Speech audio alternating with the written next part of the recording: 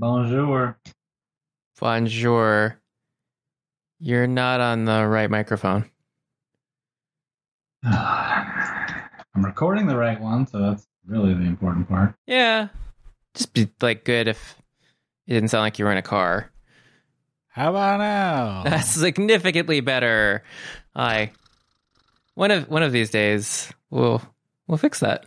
One of these days Skype will just keep the settings from last time, but no. No, that's just not what it does. It's not a audio video communications thing. It's just a mystery why I can't do it.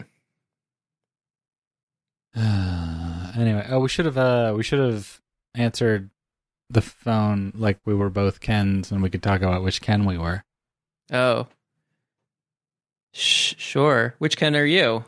Or are we? Is this our beach off here? I mean, I think I'm an Alan. Really? Yeah. You have your entire imagination to work with because it's Barbie and Ken, and you think you're an Alan. Well, I'm not Ken Maid or Merken or whatever that is that John Cena's doing. And I am not Sugar Daddy Ken. Or it's Sugar's daddy. Yes, Sugar's daddy. Sugar being the dog. Yeah, I don't know. I'm not Simu Liu because I'm not, I don't know, adversarial in that manner. And I'm not any of the other Kens because they all kind of just didn't do anything. I like that they're all individually credited as just Ken. Like they're not even. They don't have any additional adjectives to their name. Yeah, well, fortunately for all of us, in the real world, the people at Wikipedia said no, none of that funny business, and they said like physicist Barbie and lawyer Barbie, and oh, did they? Yeah, they're just like, we're going to say what these things are. Although they talk about Scott Evans being stereotypical Ken, but I was just like, I know he's supposed to be in the movie, but when did I see Scott Evans in the movie? I don't even remember seeing Scott Evans in the movie. I just saw him here in the credits. Who's Scott Evans? Chris Evans' gay brother, who's on a soap opera.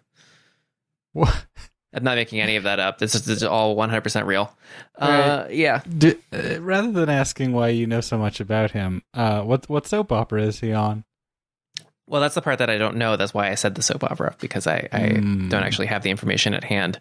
It's safe to say that Scott Evans is the less popular Evans in the group of Evanses. I wonder if it's does that include Robert Evans? Sure. Well, I wonder if it's like a Baldwin thing. Like, how many are there? Evanses is? Yeah. I mean, there's a baker's dozen Hemsworths, so why wouldn't there be Evanses also? Yeah. No, it looks like he is just the younger brother of Chris Evans. Stereotypical Ken, huh? It doesn't. More like not in the movie Ken. I don't know. when was he there? But whatever. Yeah, it was. It's casting probably is a place we could start, I guess, with this. But first, one thing, you didn't update your letterbox, you coward. So what did you think of the movie? Oh, yeah. I as with many things these days, I gave it a mental ranking and then forgot to do it. Mm-hmm. Now, I believe we have. There's your photo of where Scott Evans was in the movie. I believe we've discussed in the past that I have a slightly bespoke, there's a reason for my ratings, the curve that I grade on. But on my grading scale, this movie is a 4 out of 5. Yes. Well, fortunately, that is the rating scale that Letterboxd uses, and my rating was also a 4 out of 5.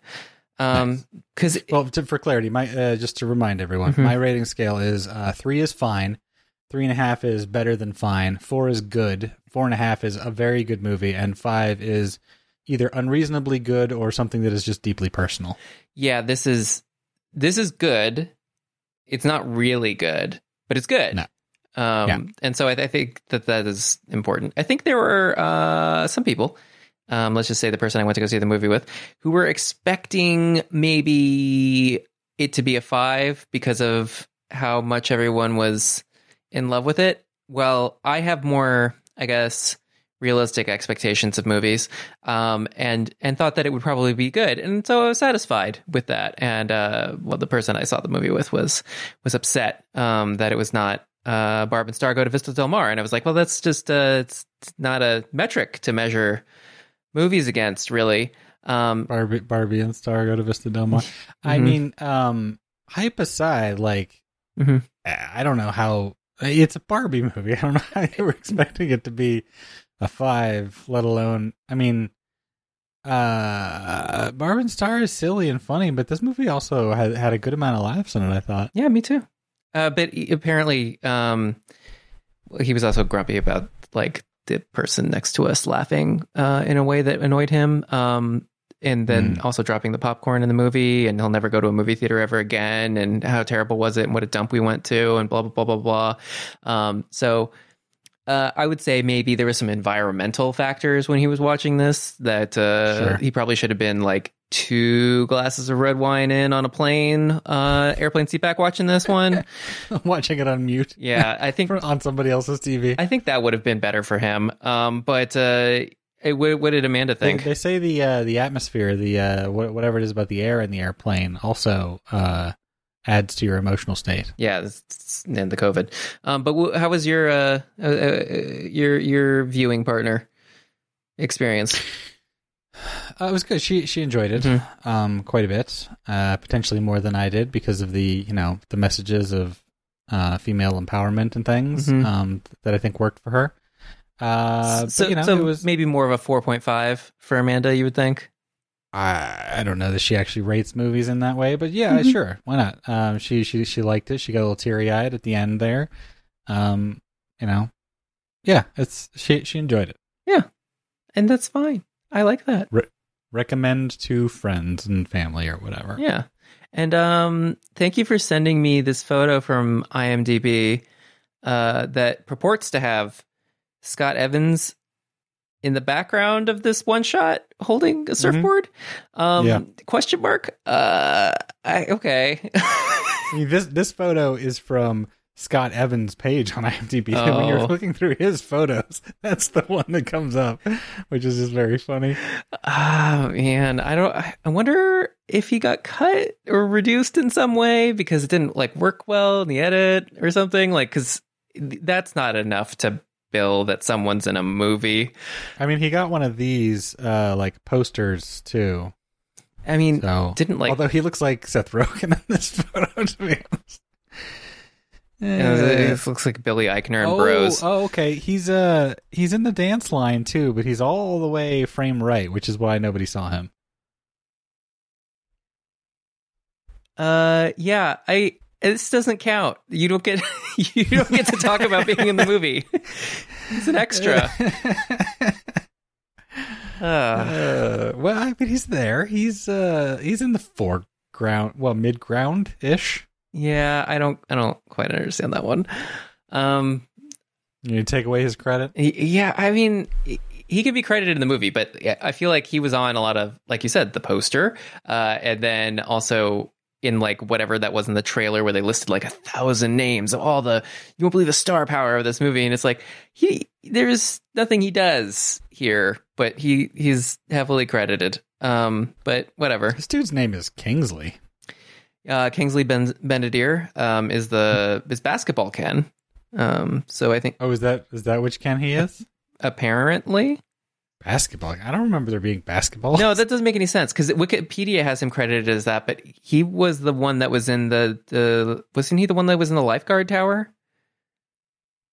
Yeah. Because he was actually lifeguard Ken, he was lifeguard Ken, whereas Ryan Gosling's Ken is beach Ken, or something. This is kind of confusing, really. Wikipedia, come on. Oh, that was Dua Lipa. I thought I recognized her, but I didn't know why. Yeah. Dua Lipa as Mermaid Barbie, and also heavily featured in the music of the movie, as well as the trailer that uses the music from the movie. So, it's fun. Seemed like there was also an extraordinary amount of Lizzo. Yeah, well, I mean, just that beginning part, and in all fairness to everyone involved, that was before people accused her of imprisoning her dancers and stuff, I guess. I missed a lot of that. I saw there was a controversy, but I didn't have the energy to see what it was. It's not worth us going into that at the moment. Okay, it feels like great. it is ongoing. And the details are murky. But anyway, yeah. We'll wait till they unseal the indictment. Yes. So many unsealed indictments. But this movie has a pretty robust cast. And I think a lot of that probably is also, Margot Robbie. She's a draw. And I think she's also pretty convincing as your person to pitch to other people that they should be in the movie. This kind of started with her, right? Like she had she was the original attachment that brought on Greta Gerwig and all the other people. Well, yes and no. She's the original attachment of this incarnation of making this movie. This movie has been trying to be made since 2009, but it was different. It was just the intellectual property of Barbie as licensed by Mattel to various parties, and then them all kind of not doing good jobs at that, and then it reverting to Mattel, and then another executive being brought in, different CEO, and they both said, "Hey, you know what? Margot Robbie kind of looks like Barbie, and we like her. We think she's got spunk." And so they picked her. And then she, like you said, is the one who recruited Greta Gerwig, basically, because she really liked Greta Gerwig's Little Women. And Greta Gerwig wanted to do it, but only if Noah Baumbach could be her writing partner, who is her real-life romantic partner. And so they wrote it together, and Margot Robbie loved what they were doing, and there was some stuff with that, and then the CEOs of Mattel were like, we don't get it, but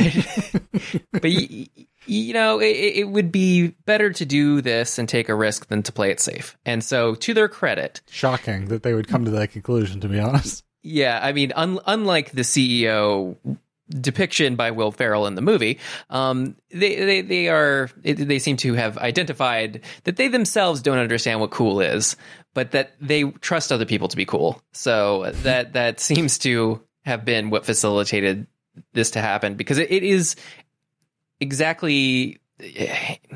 a piece of intellectual property that does all the branded stuff it's supposed to do, while also being very subversive of that brand, and also of just like society in general, and some subversive jokes and commentary and stuff that is really, aimed at adults, like a 6-year-old watching this movie or something because they like Barbie, to play with their Barbies. Like, I don't think they'd really get it, There were so many 8 and 10-year-old girls in our movie theater, and they enjoyed it, and then they just tuned out for the last 20 minutes.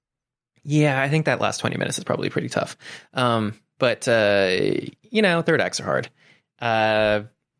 I still liked the third act, but I understand the criticism of it. I think the part where a lot of people get lost is that monologue that America Ferrera has to deliver, where it's just talking about all the sort of obvious problems of the expectations that are placed upon women in society. And as someone in the audience who is aware of those things, it is not exactly insightful, but at the same time, I forget what it was. There was a tweet that went around the other day that was passed around to me. Finally, it made the rounds, and then across the internet and the sea and everything to get to me, because I'm not on Twitter, but or X, which is another mistake a CEO could make. But that was the reason why people don't get that how that makes sense is because people think of it as she's talking to the audience, whereas she's actually talking to Barbie in the movie and not you, who has a gender studies degree. Yeah. And it's like, well, I mean, Barbie is unfamiliar with these concepts, and she needs the awakening. Yeah, and I understand that. However, at the same time, this movie is aware that it is a movie. It is self-referential and meta and acknowledges that it's a movie and that it does talk to the audience. So to have a large monologue like that in here is a little clunky, in that it doesn't take the opportunity to like hang a lantern on the fact that these are obvious things that it's saying, that are being said by America to Margot about the situation.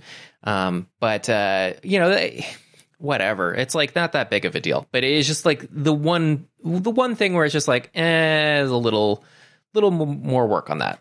But like the movie's genuinely pretty funny, and in places that you wouldn't expect it to be, about stuff that wouldn't really even merit, kind of cracking jokes about, like the horse thing. So many horses. I didn't understand the horses, but it was just great. At a certain point, you're just like, yeah, bring on the horses. And I really appreciated that. Also, wanting to make Barbie Land into Ken Land, which would be just like Century City. I bet the locals really appreciated that one, didn't they? That went over well in our audience. But because and truth be told, I actually kind of like Century City. But wow. I'm maybe I'm not an Alan, maybe I am a Ken. But no, it is one of those situations where it's just like there's a lot of like funny stuff that's in here, where it's just like little jokes and things that are a good time. That are not strictly speaking about the patriarchy, but do poke fun at sort of the inclinations of our world to do or say or be certain ways. Yeah, I found the movie humorous. Yeah, I also find it funny, but it's a weird mix of there's a lot of silly, like a lot of silly.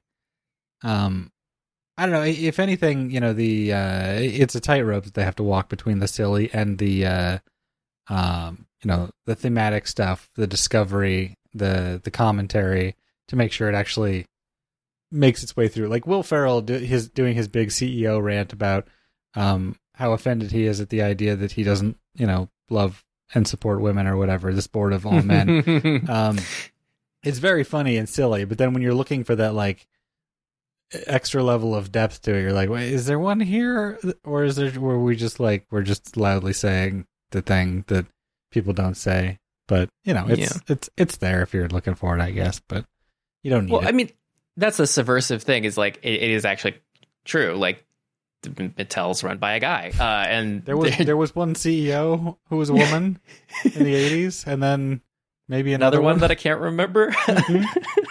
Like that was pretty good, and it's true, so it's funny. So that's, or at least it's true enough that I believe it. I hadn't actually researched the CEO history of Mattel, but it was enjoyable. Ruth Handler's Ghost, not huge on. I do like seeing Rhea Perlman, but it didn't.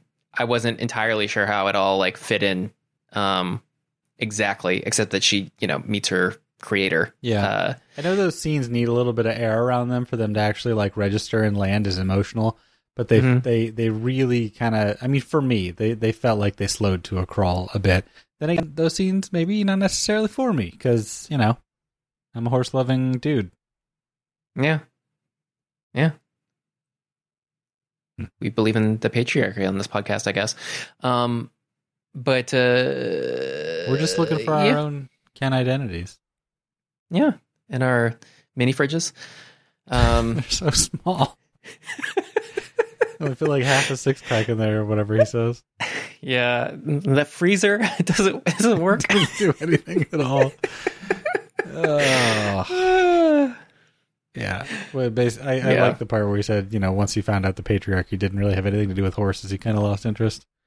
Mm-hmm. Sublime. No, but Yeah, it's a fun movie, and I like it. And I think it's one of the things that has going for it is also a really good sense of style and design. Yeah, production design is fantastic. It's out of this world, literally, I guess. But it is very unique in that it is a place that's not real, but is not a fictional place that's supposed to be believable in any way. Whereas like if you were in a fantasy setting, you'd be like, oh well, how do these people eat? And they'd like dress up some food stuff, and they'd have like a well and things, and water would be coming out of it. And here it's just like, no, there's a plastic decal of the pool. I love how like quickly no they one can go in it. established that the like bagel and butter are fake, and then she doesn't pour anything into her glass and just kind of mimics drinking. It's like, yep, this is Playtime world. Yeah. I like when she goes to take a drink in the real world for the first time, and she just douses herself in water. Mm-hmm. And then when she eventually tries to drink the tea. Very carefully. But I don't know. I think they did a good job with that, with making it feel believable. There was a little bit of one of those unfortunate marketing things where I wouldn't put it on Greta Gerwig, but I think it is one of those things where she makes some comments about how they did it like they did in the old days, where you'd build the sets for a musical and you use that, which is true that they built sets and stuff, but there are also set extensions and digital things in here. I was wondering how long it was going to be before we got into the summer of no CGI conversation. Yeah, this unfortunately fell victim to that narrative, which is sad. And like I said, I don't know that I necessarily fault her with saying it as much as I fault people who would choose to take her comments about building the set out of context. Yeah, no, I have some questions and some thoughts on this matter. Mostly because of Christopher Nolan, but are we at the point now where filmmakers are saying things potentially accurately and specifically, but because the public doesn't know enough or care enough, they're just kind of like misunderstanding it? And what I'm getting at is when they say there's no CGI, okay, maybe what they're saying is that, you know, we did not create these sets as CG elements, or we did not create these characters as CG elements, or whatever. They're not saying there are no visual effects, which is a different thing than CGI if you want to get specific about it. But the public doesn't know the difference between CGI and VFX, so they just think, no computers made stuff. Yeah, well, see, Dan, that's why you want to say synthetic. Like our buddy, Academy of Motion Picture Arts and Sciences, Tom Vaziri. As featured on Corridor, whatever, reviews a movie. Yeah. I forget what the name of that series is that they do. VFX, Bad VFX React or something. Yeah. Which was very good. Yeah. I previously had negative thoughts towards those people, but watching the one what they did with Todd, I was like, oh, okay. Just look at Todd. Don't look at anybody else. Yeah. No. Stare directly into Todd's eyes. Also, nobody has the time or the energy to have thoughts about those people. You don't have to worry about them. No, I don't know anything about them. But But does that make sense? Like when Christopher Nolan goes like, there's no CGI here. He might be saying the explosion is a miniature or something.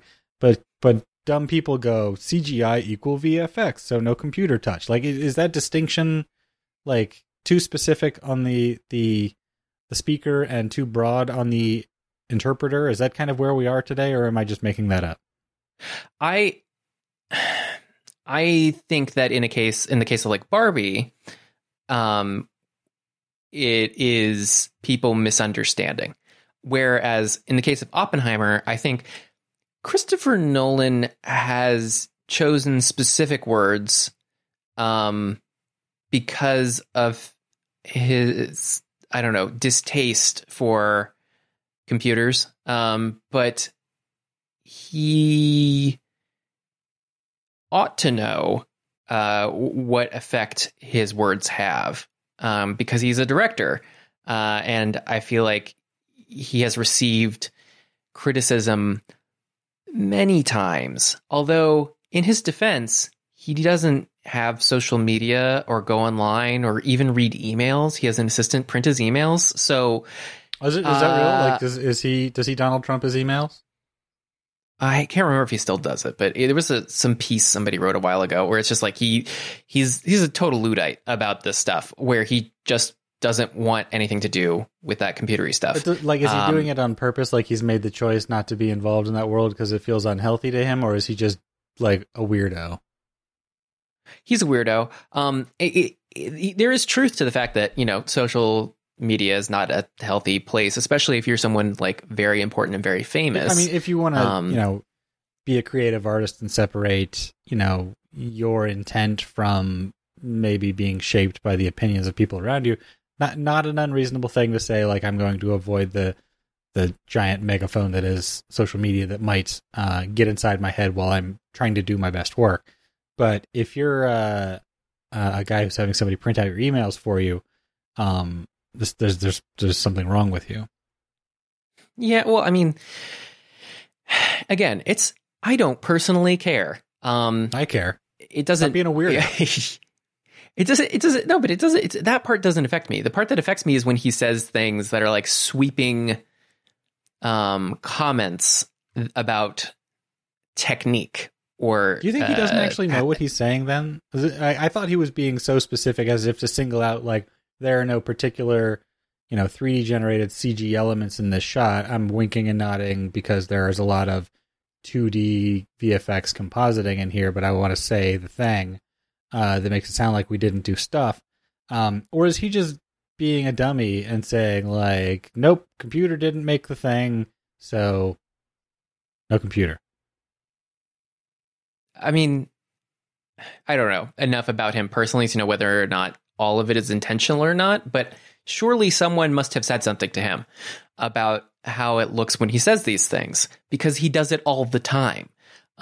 So it's not a one-off occasion or anything like that. It just feels shocking that he would have gotten to this level as a director and not know what he's saying. Well, I mean, if you're a Luddite and you don't want anything to do with technology, because I remember I had a conversation with what's his face, Paul, the DNEG guy, Franklin, Paul Franklin, thank you, who does basically all of Christopher Nolan's effects. Back when I was on Twitter, and it was Interstellar had come out, and it was which one was it? They saved the person on the boat, World War II. Save a person on a boat. I don't know. English Channel things. There's an invasion of stuff. World War II. What am I thinking about? Oh, It's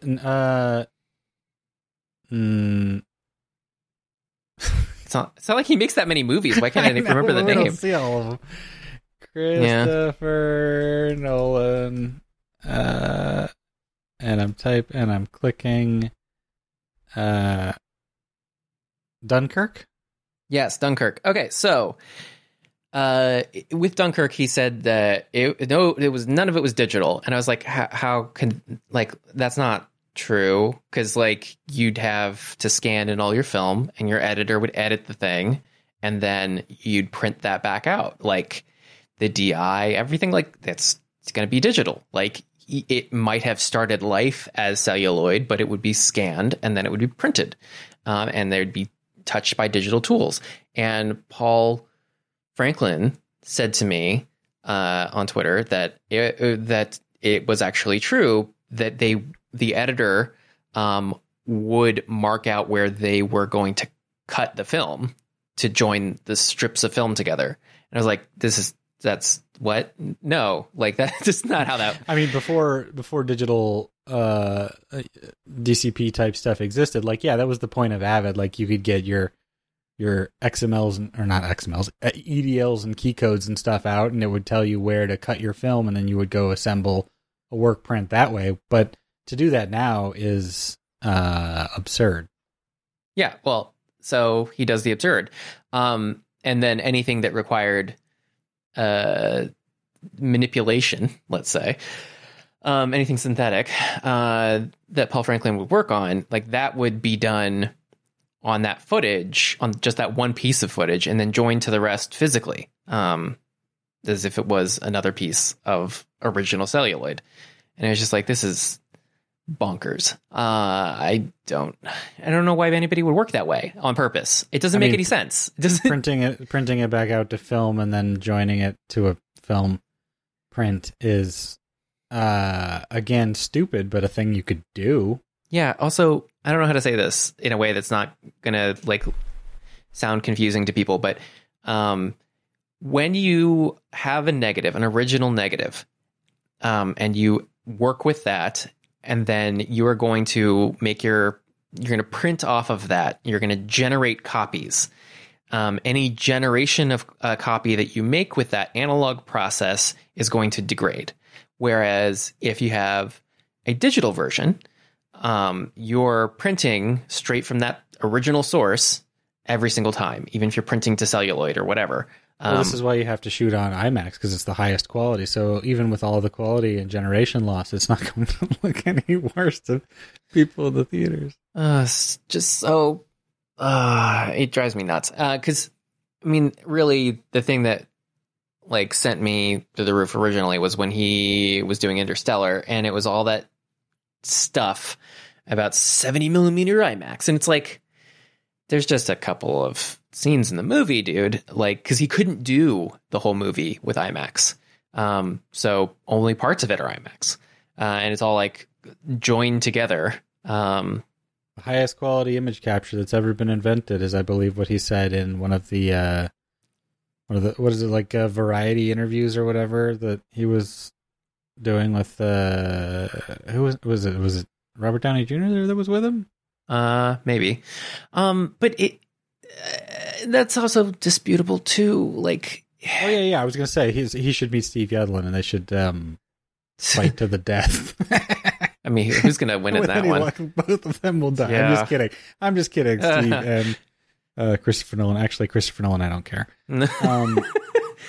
Yeah, it's yeah, we've talked about this before. If you like film because whatever, it gets you 5 steps closer to your look right out of the camera, and you don't have to do extra processing, or if you just like the ceremony of it all, like Quentin Tarantino or something, and you enjoy just the process of using film, that's fine.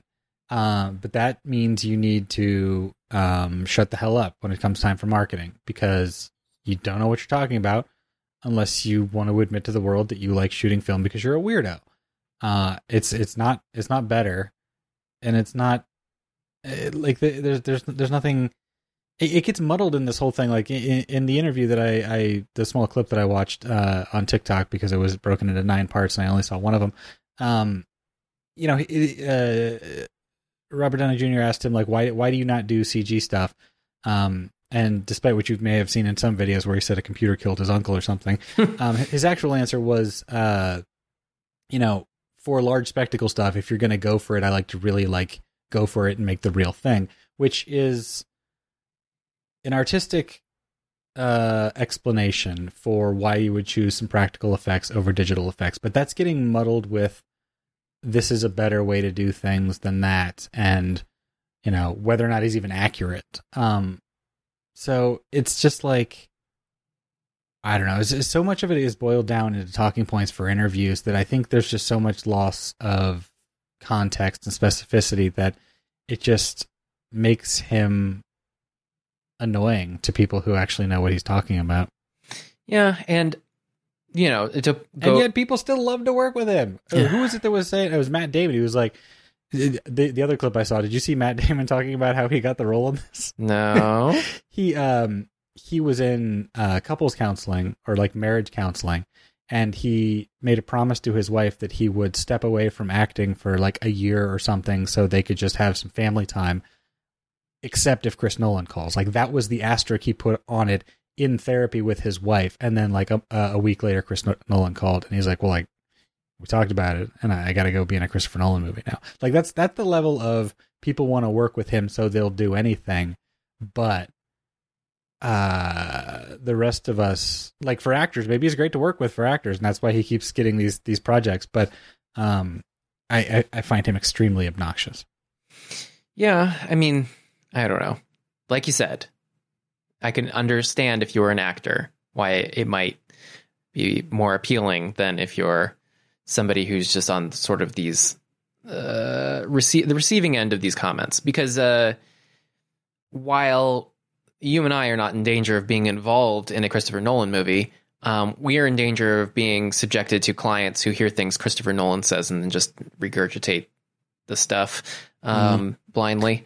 And I think that's the real detriment with these sorts of things. And to circle back to Barbie as an example, Greta Gerwig, many years ago, when she was doing Little Women, had wanted to shoot with celluloid, had wanted to shoot with film. And the studio told her no. And she's like, why not? Quentin Tarantino gets to shoot with film. I get to shoot with film too. And it was, you can understand there in that moment that there is some sexism at play of like, she wants to do it her way with her tools that she wants to use. So let her do it. And I support that. But at the same time, it's like, but think about what you're trying to accomplish by doing it. Like what the end result is. Like, you could show us all that your digital movie is great,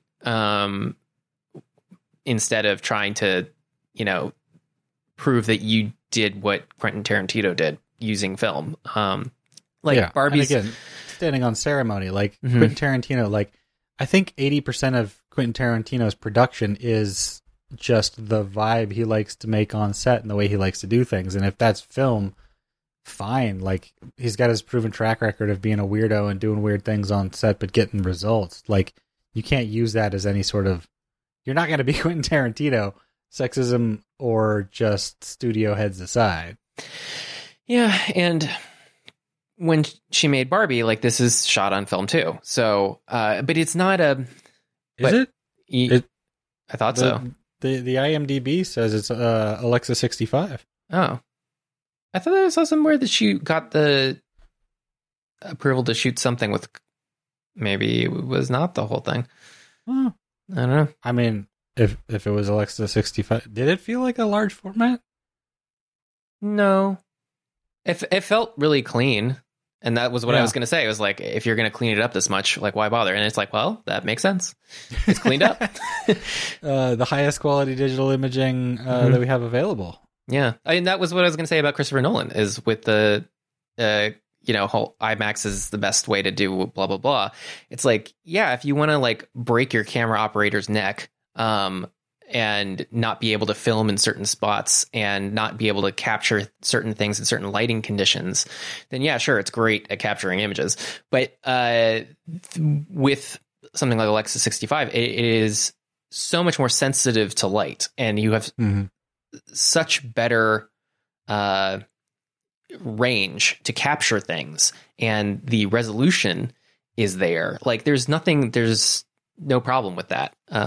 So I don't know. That's one of those things where it's just like, what is going on? I think one of the reasons maybe this didn't feel like large format is like the production design of Barbie Land is all just like slightly miniaturized. So it kind of has like a weird off-putting perspective feeling already. But yeah, I guess this stuff does feel pretty grand and wide, doesn't it?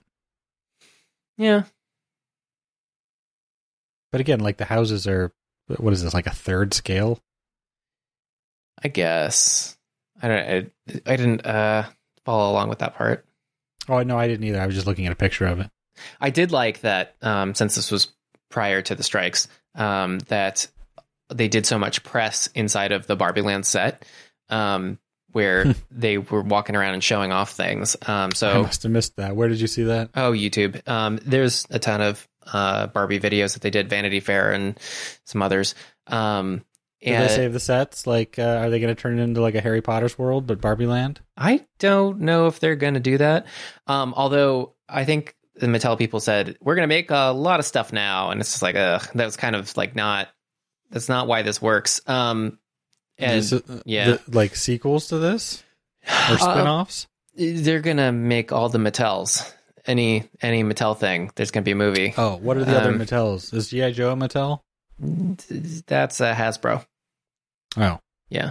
Sure. Yeah, but anyway, they're the that's just kind of one of those things that they say, I guess, when one of these things hits big. But that's sort of, I don't know how you capture that again, because the magic of this is because it's unexpected and it's subversive, and it hit at just the right time because Warner Brothers, to spite Christopher Nolan, was releasing it on Christopher Nolan Day, because he has a day that he always wants to release his stuff. Is that right? Yeah, that's why all of his stuff comes out in July. How have we gone this far and I didn't know that was a thing? Yeah, I don't know. I mean, again, weirdo, total weirdo. But you can't wait for his Christmas in July movie. But so he comes out at a certain time of every year, and Christopher Nolan had a very big public departure from Warner Brothers because they feel like he wasn't supported in Tenet. And it's like, well, maybe he didn't deserve to be. Maybe Tenet shouldn't have sucked balls. But so the but also he was really mad when Jason Kilar, the then CEO of Warner Brothers Media, as it was called back in the day last year, or a year, 2 years ago, he got all bent out of shape when they did the day and date release in the fall and winter. Because Tenet had been such a disaster, they were not able to convince people to go to the movies. And so they decided instead to grow HBO Max as a service, and they unilaterally announced this without running it past anyone. And so he got all bent out of shape. And he's not wrong, because Nolan's not wrong, because making that kind of move really screws up the financial aspect of making these movies. But his move to go to Universal is why he was releasing his film from Universal that day, and Warner Brothers, to spite Christopher Nolan, was releasing Barbie that day. And then the internet said, wow, one of these movies is hot pink and fun, and the other one is dark and black and brown, and it's about nuclear war, and let's put these two things against each other. And and thus a perfect match was made. And I think Cillian Murphy would have made a good Ken, by the way. That would have been something. Not stereotypical Ken, like not or beach Ken, like he could be a Ken. Yeah. Irish Ken. He's Irish, right? Yes. But I just don't. I don't know. I think that it benefited both films that they were able to bounce off of each other like this, because it created a moment in the zeitgeist where people were talking about these two things.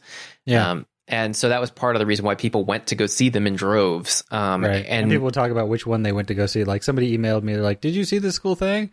I'm like, no, I've only been able to see one movie in years, and it's Barbie. He's like, I've only been able to see one movie in years, and I saw Oppenheimer. It's like, well, okay.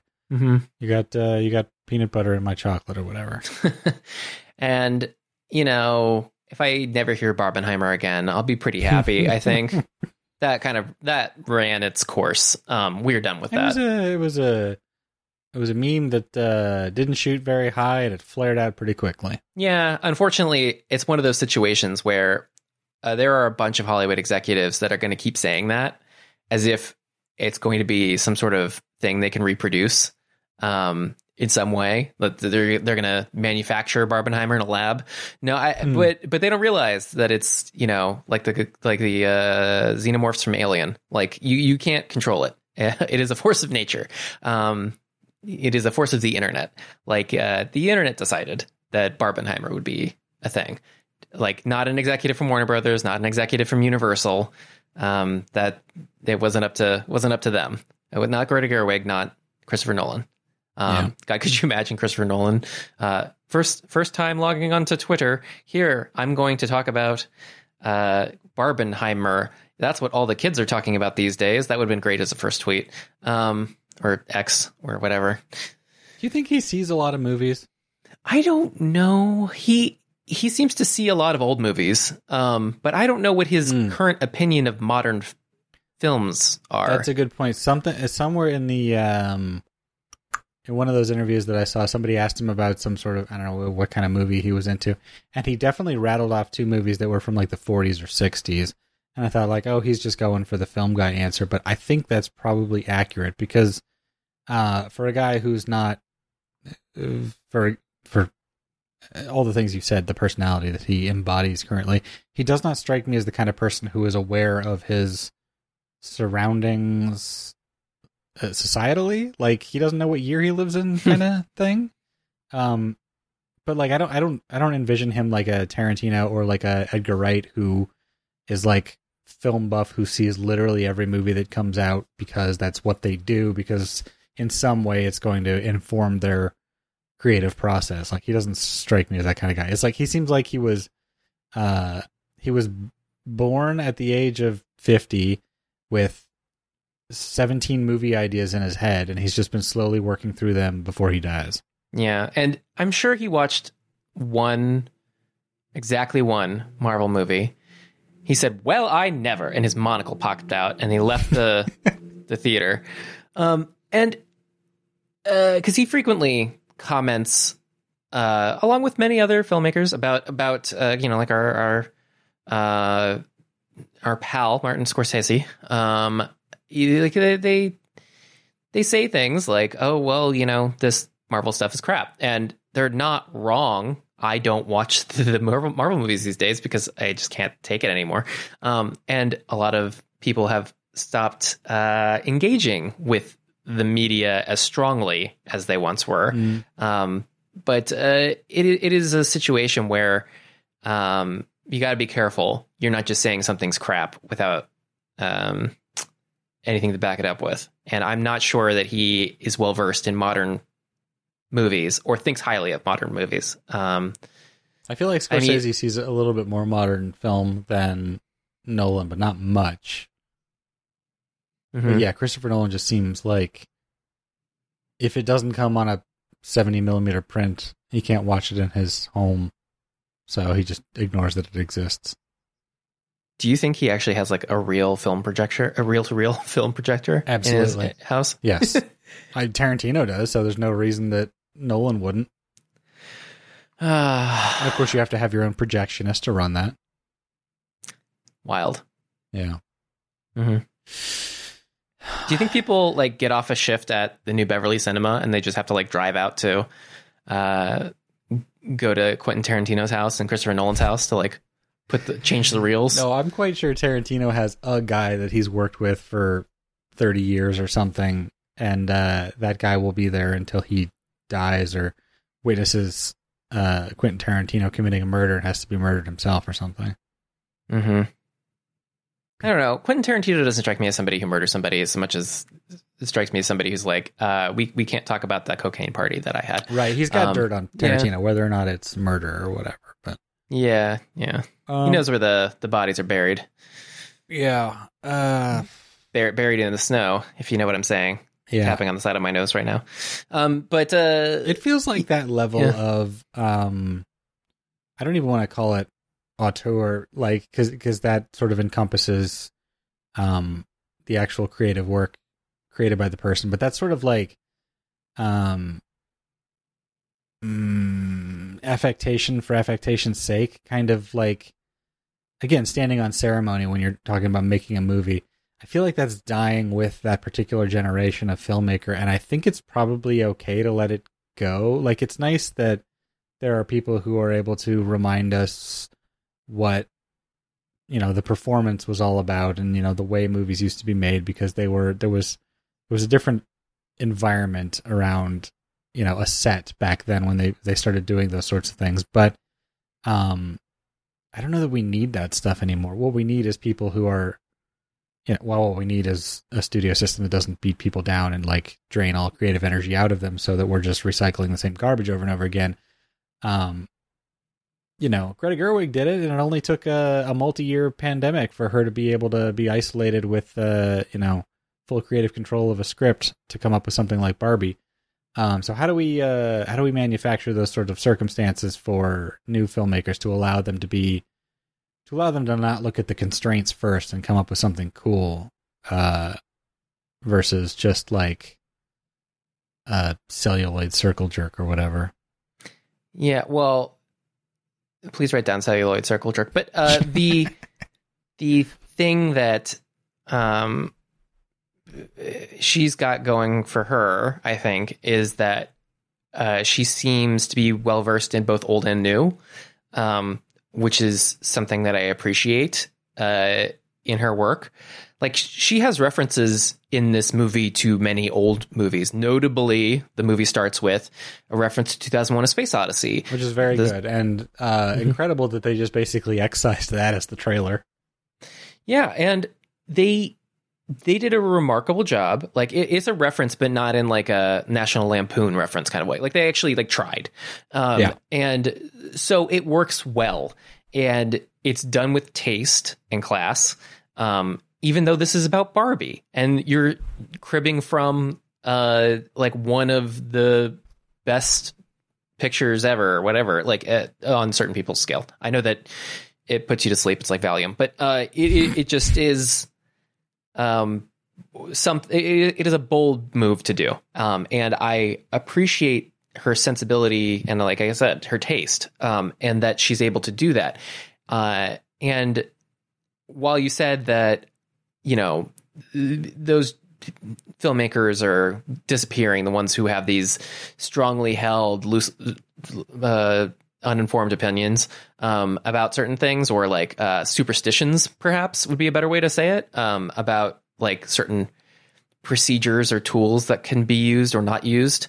I do kind of feel like some of that does get filtered downward, even despite those people like eventually not making things anymore someday, is that you've got your like J.J. Abrams, who imitated and idolizes Steven Spielberg. And so he shoots things a certain way, and it is done in a way that is supposed to mimic what he's seen other people do. And that means it's film, and it's, you know, done with certain lenses and, you know, whatever, that kind of thing. And again, it seems like almost superstitious in a way where you are doing things because someone else did it that way before.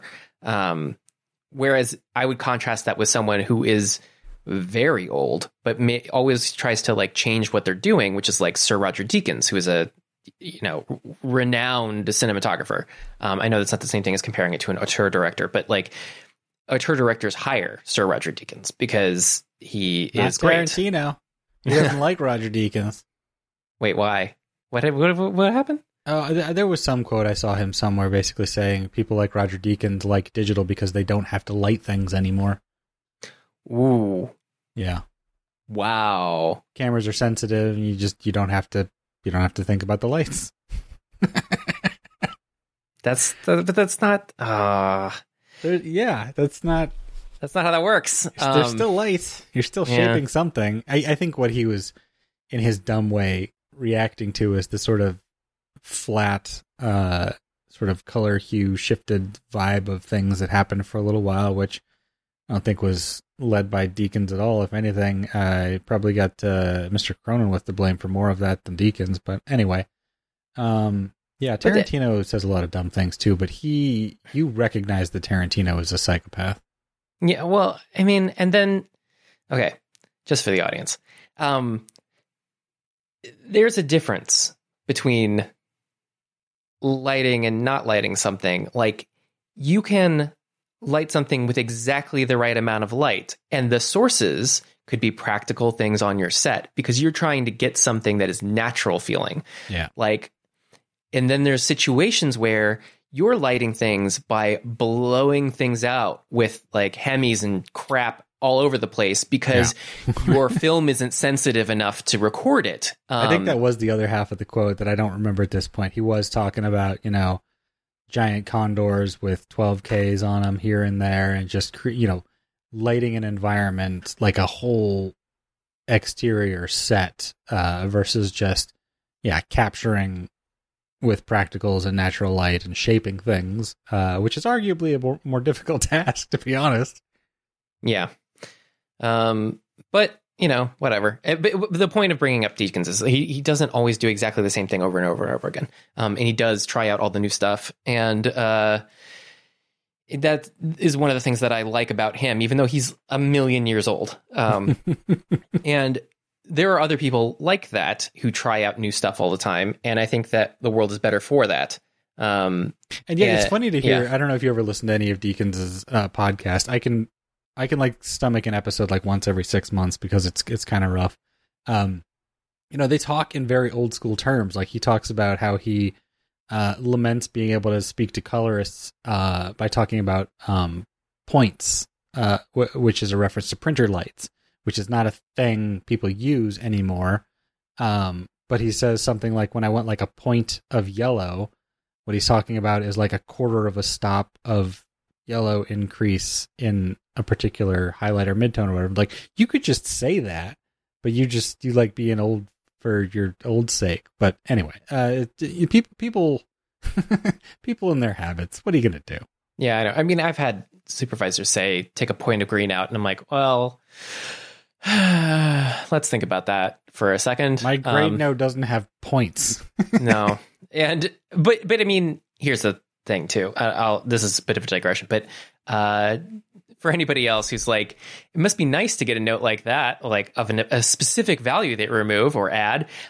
It's not really, because it's a trap. And if you work in the industry long enough, you understand that it's a trap and how it's a trap. You see, the trap is if someone says to reduce something by 10%, what they mean is they want a barely noticeable difference. So if you thinking you're just going to type in 10% and it ends up swinging the look a lot, you submit that again because you did exactly what they asked you to do. Well, you're wrong. And if you do the same thing where they say, bring this up 30%, and they say, we want to see it more. And then you bring it up 30% and it doesn't look like anything. And you submit that again because you did exactly what they said. You are wrong again. You've fallen for the trap again. What you need to do is make sure that you can see a noticeable change, which might be 40 or 50%.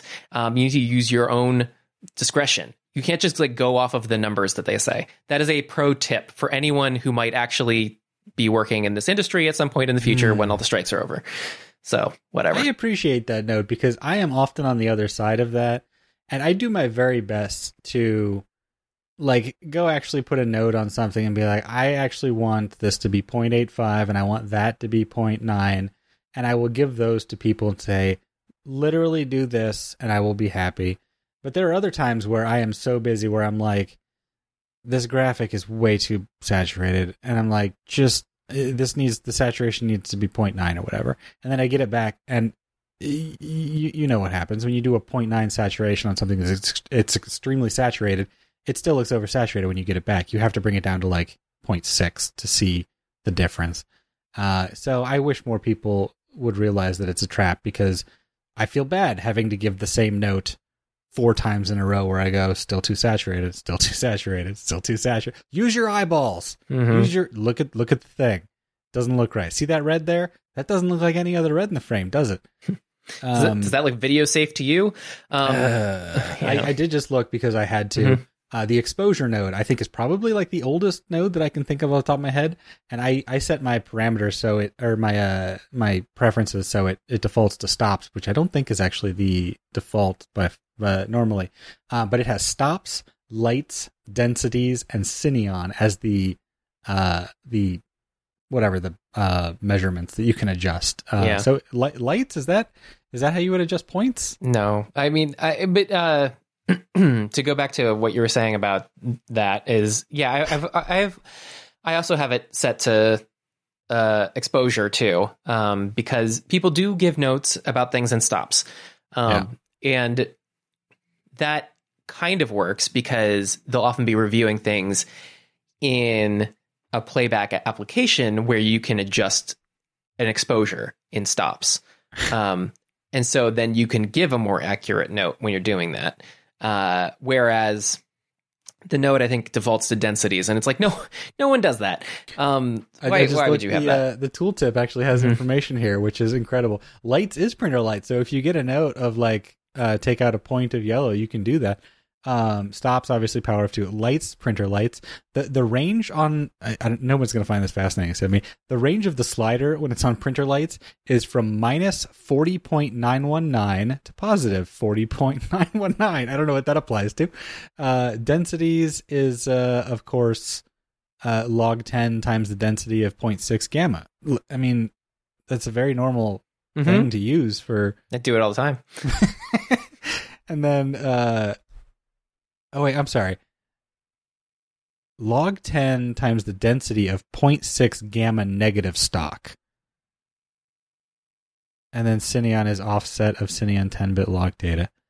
So we all work with Cineon 10-bit log data. Yeah. Yeah. I remember when Cineon was a software package. No. Yeah. So anyway, kids. We really got off the track because we were talking about how fun and great Barbie was, and no, it's fine. I was expecting and hoping for this slate's technical digression because I think it's applicable. But the movie's fun. I mean, I don't know what more we need to say about it. Like, I'm not smart enough to be incisive about the feminist and masculine themes of the movie. There are plenty of reviews out there that talk about what she did and didn't say in the movie and how it is good/bad.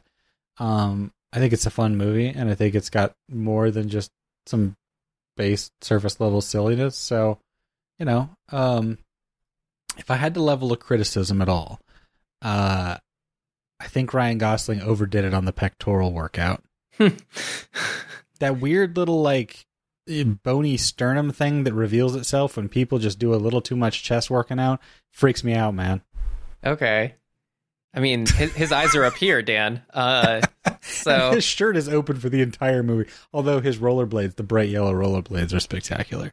Yeah, I liked. It didn't make a lot of sense. It seemed like the scene of them going to the real world, and the opposite of that later, is heavily inspired by Will Ferrell and Elf going to the real world, like leaving the Rankin Bass kind of situation into reality. And they have their little toy diorama stuff that they travel through. And it doesn't, they even talk about how how did we get in these clothes? How did we do this? And it's not supposed to make any sense. They're just going from vignette to vignette. They're not actually changing what they're wearing, but their clothes do change.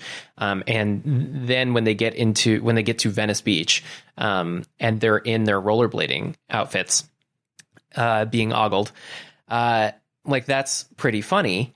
And where were they keeping those? But then they change again. There's some costume changes in here that happen off screen where you're just like, when did you do that? And so they go to the store and they get the cowboy outfit and they steal the cowboy outfit, but then they get to keep the cowboy outfit because they were released from the police department because they thought it was so funny. That's not really how stealing works, or police or fingerprinting or whatever, but it doesn't matter because it's just supposed to be funny. And that's, cute stuff that's in here. There's minor quibbles with the geography of Los Angeles, as per usual, because the police station seems to be the Venice High School, which is a high school, not a police station. And then the high school that they go to is far from Venice Beach. And they go to Century City and they move around quite a bit. And then for some reason, the car chase from the Mattel offices has them driving through downtown, sort of, but it doesn't matter. So anyway, they, and I have to say, probably the biggest thing that disappointed me, speaking of the car chase, is the heavy marketing for a certain Chevrolet vehicle. I didn't think it was as bad as people were saying it was before I saw the movie. It's not organic feeling, mostly because it also seems like they didn't have a working prototype of the car, so they had a digital version of the Blazer. It didn't look, let's just say it looked a little crisp. Yeah. That's the kind of crispness you can expect from Chevy. Mm-hmm, Merry crispness. But American made.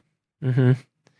They American Made without CarPlay. But then they go back to Barbie Land, and I thought it was pretty funny how Barbie Land had been turned upside down into the real world. It didn't make a ton of sense how toys were getting manufactured based on the Ken stuff, but whatever. No, I like that. It was a funny mechanism where whatever they were doing in Barbie Land just was on the shelves randomly.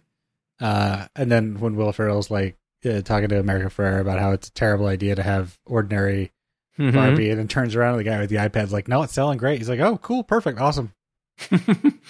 And but then we also have like there's a little bit of an editing thing that I don't know if it bothered you too, but there's a part of my brain that when we leave a set of characters and we go to another set of characters, part of my brain is keeping track of time that's passing for the other characters.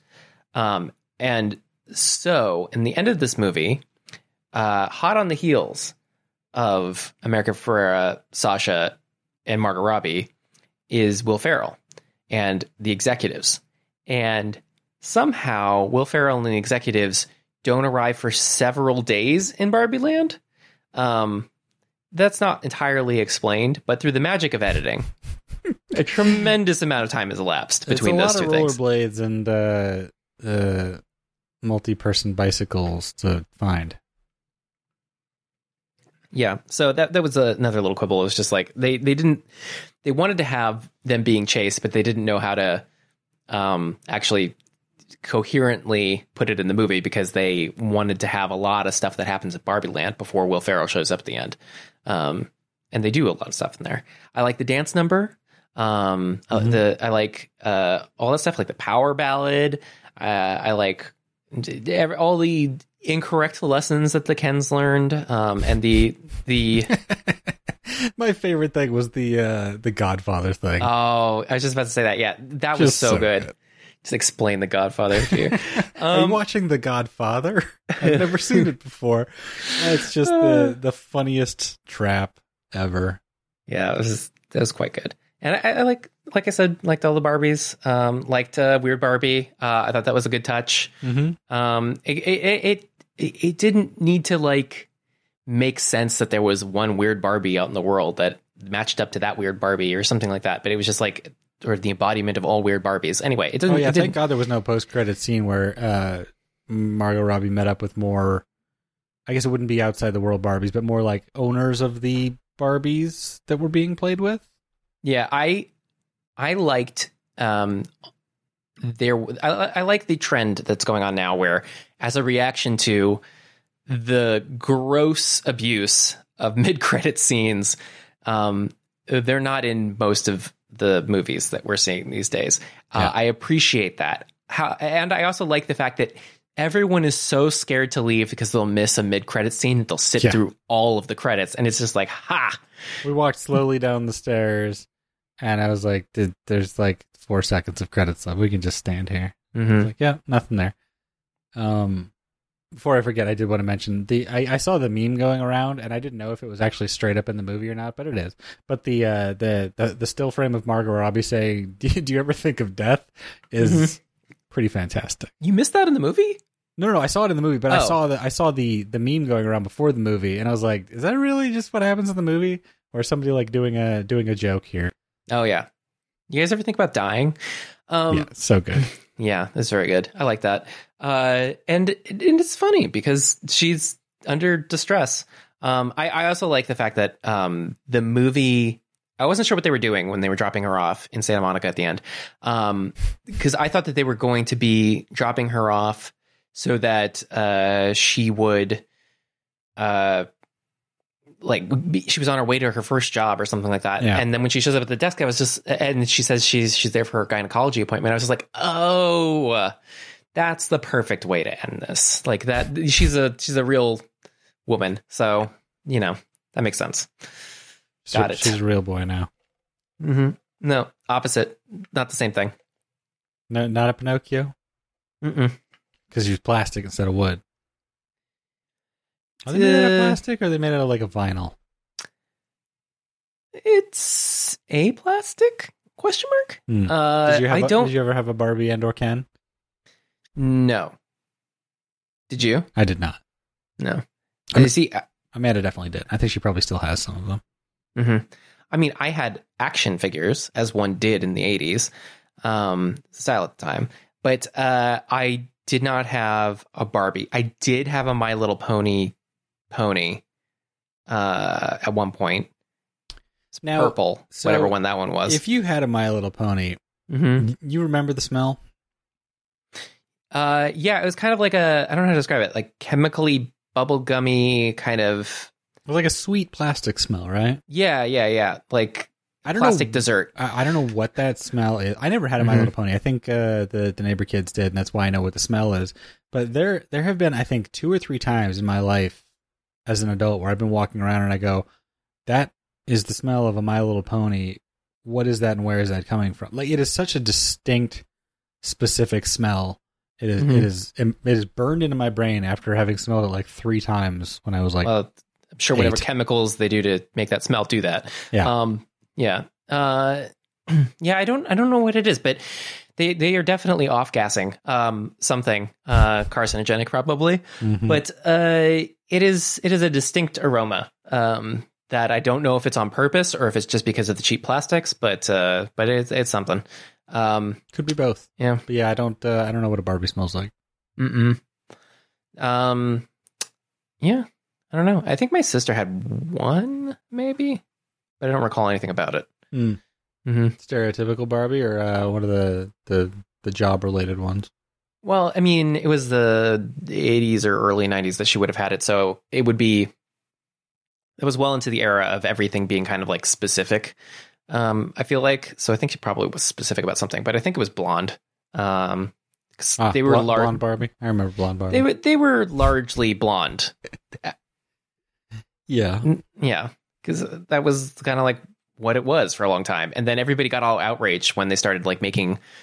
Remember the outrage when they're like more realistic proportion Barbie, and everybody like lost it in the news, and they were just like news cycles about like changing the proportions of Barbie, and it's just like, oh my god, people, who cares? This Barbie has different colored hair. What? Yeah. Anyway, movies. Yeah, we love them. Go out to the theaters and see. I don't care if you see it in a movie theater or not. Now, but how was your first venture into a movie theater since what was the last thing you probably saw? Like Knives Out? I was trying to remember this because there haven't been many things. I think I saw Sonic the Hedgehog before the lockdown, and I think I saw one thing when things started to ease up in like that October to January. A little bit of a gap we had after the first major wave. Let me see if I can figure out what it was really quick. So, okay, so I saw A Quiet Place Part 2 in July of 2021. And then I know I saw Sonic the Hedgehog in like February of 2020, but that was a different theater. And then before that, I saw Once Upon a Time in Hollywood in 2019. So there you go. Anyway, the experience, we saw it at a dine-in theater, just because it is the nearest to my mother's home, where we were leaving the child for 2 hours. And we were hungry, because you got to multitask when you have 2.5 hours away from a child. So I had some pretzel bites and half of a chicken quesadilla during the previews of the movie. And then I had some popcorn and Junior Mints and Red Vines. I was very disappointed that this movie theater did not sell ices. And they, in fact, did not have humans working the concessions. It was just a computer. And then they would bring it to you at your designated seat. And you would just take your waters and sodas out of a little refrigerator on the honor system, apparently. But they did have somebody working at the counter because there was a full bar in the lobby. A very nice looking bar, to be honest, because it's a Scottsdale. But I think because of the nature of the fact that it is a dine-in theater where they get the little swing out, like, creaky tables to put your food on, the chairs only rock. They did not recline, and I was very disappointed in that because it's 2023. How are you going to have a movie theater seat where I'm paying you all this money and I can't put my feet up? but at least there was, 3 cup holders for our 2 seats, and there was a reasonable amount of space between me and the people next to me because they're all just like 2-seat groupings. It had lots of leg room because it was an aisle in front of me and then to the side. So it was fine. Yeah. Well, I mean, I'm not big on dine-in movie theater experiences. I find it a little distracting. Yeah, everyone's got a little lamp over their shoulder. It's not great. Yeah, so I don't gravitate towards those. I do like a movie theater where they have a bar because then you can get your little overpriced beverage of choice before you go see the movie theater. And because it's a movie, you're going to have one because you don't want to go pee in the middle of it. And it's going to be a 2 or 3 hour movie.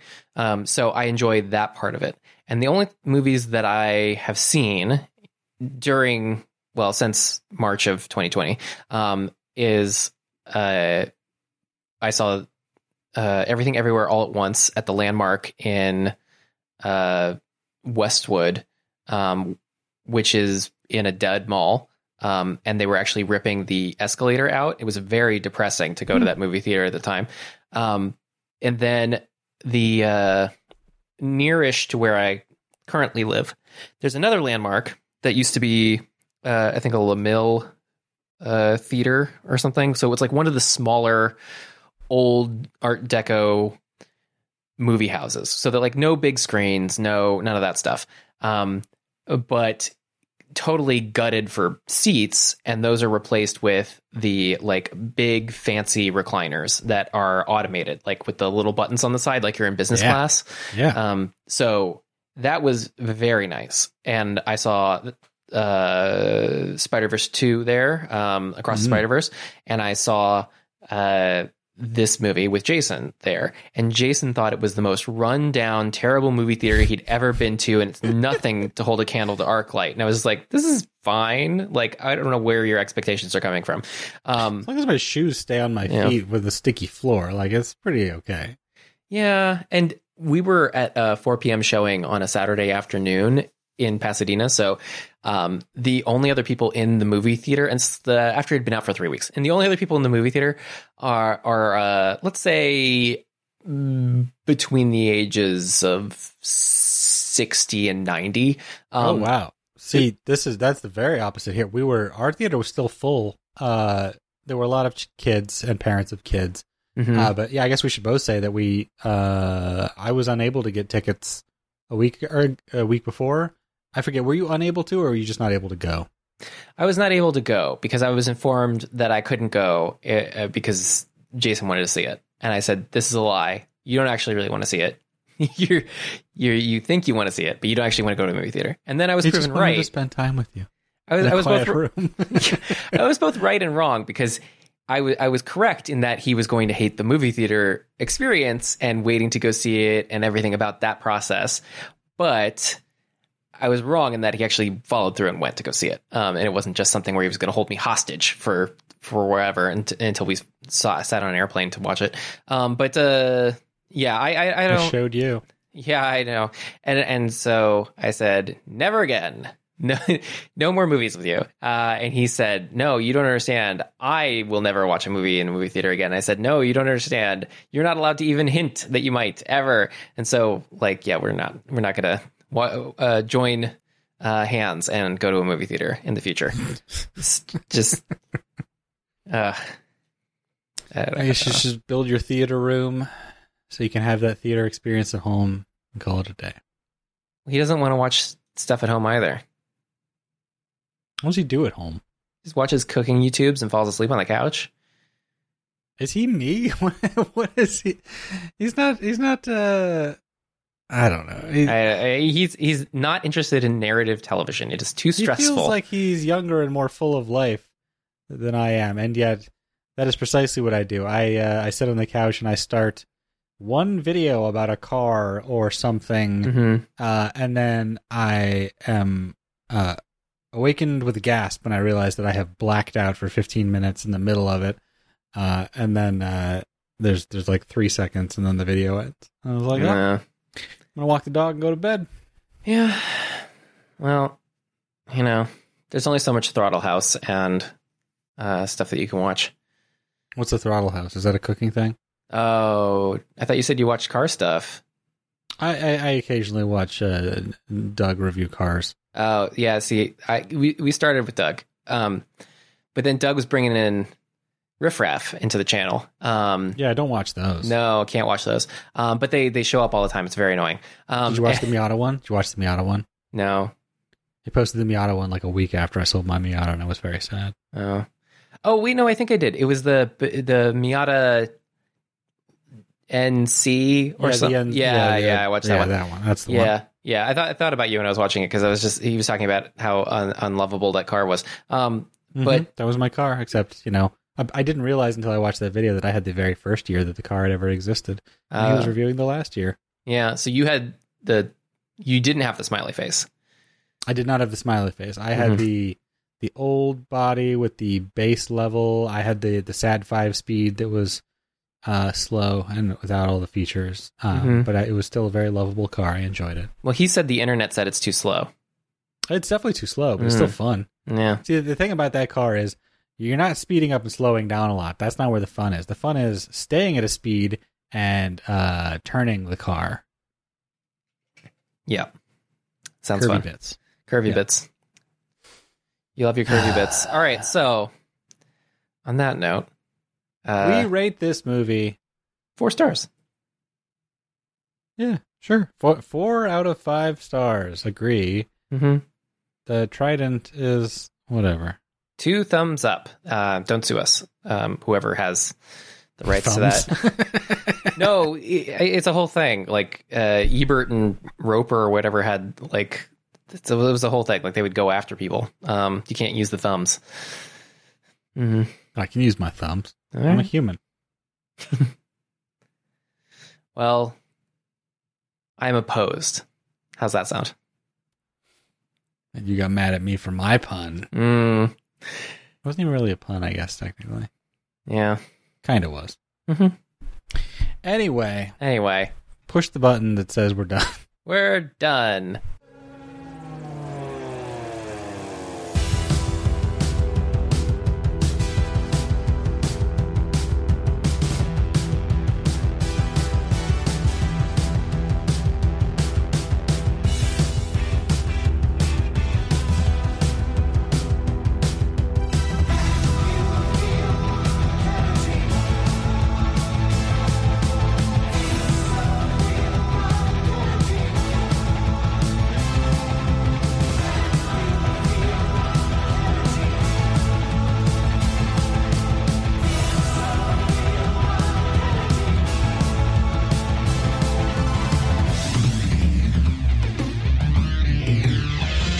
We didn't even talk about that, the Guardian article. We kind of alluded to the situation brought up by us talking about that Guardian article with someone else before.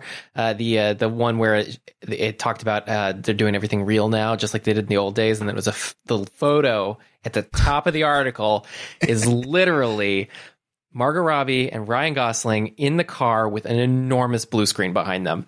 And it just blew my mind when I saw that. It just like, what is up with you people? But that was kind of like the reason we brought up all that stuff that we did.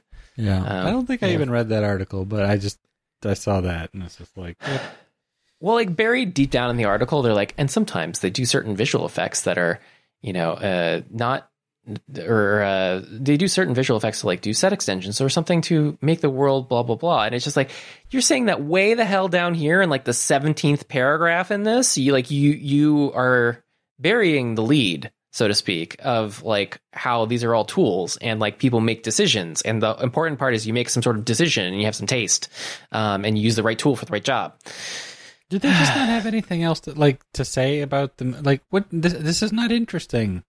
It gets clicks from the film nerds, who the cinephiles who are all obsessed about digital being bad, because digital is Marvel, digital is Star Wars, digital is Disney, digital is that kind of stuff, and it's just like, but you guys don't get it. Like it's not all that digital is. Like all the stuff that you root for has been like it has been turned to, ones and zeros at some point, except the notable exception of Christopher Nolan hand cutting celluloid and putting it together again. But maybe he just wants to be like Tyler Durden and occasionally splice in a big wiener. I don't think that he does that, but that would be pretty funny. That was his end game. Mm-hmm. Somewhere out there is one 70 millimeter print of each of his movies that has some dude's junk in it. Maybe it's his. Yeah, it's like as the bomb's going off, boop, one. Nobody knows they saw it, but they saw it. Yeah.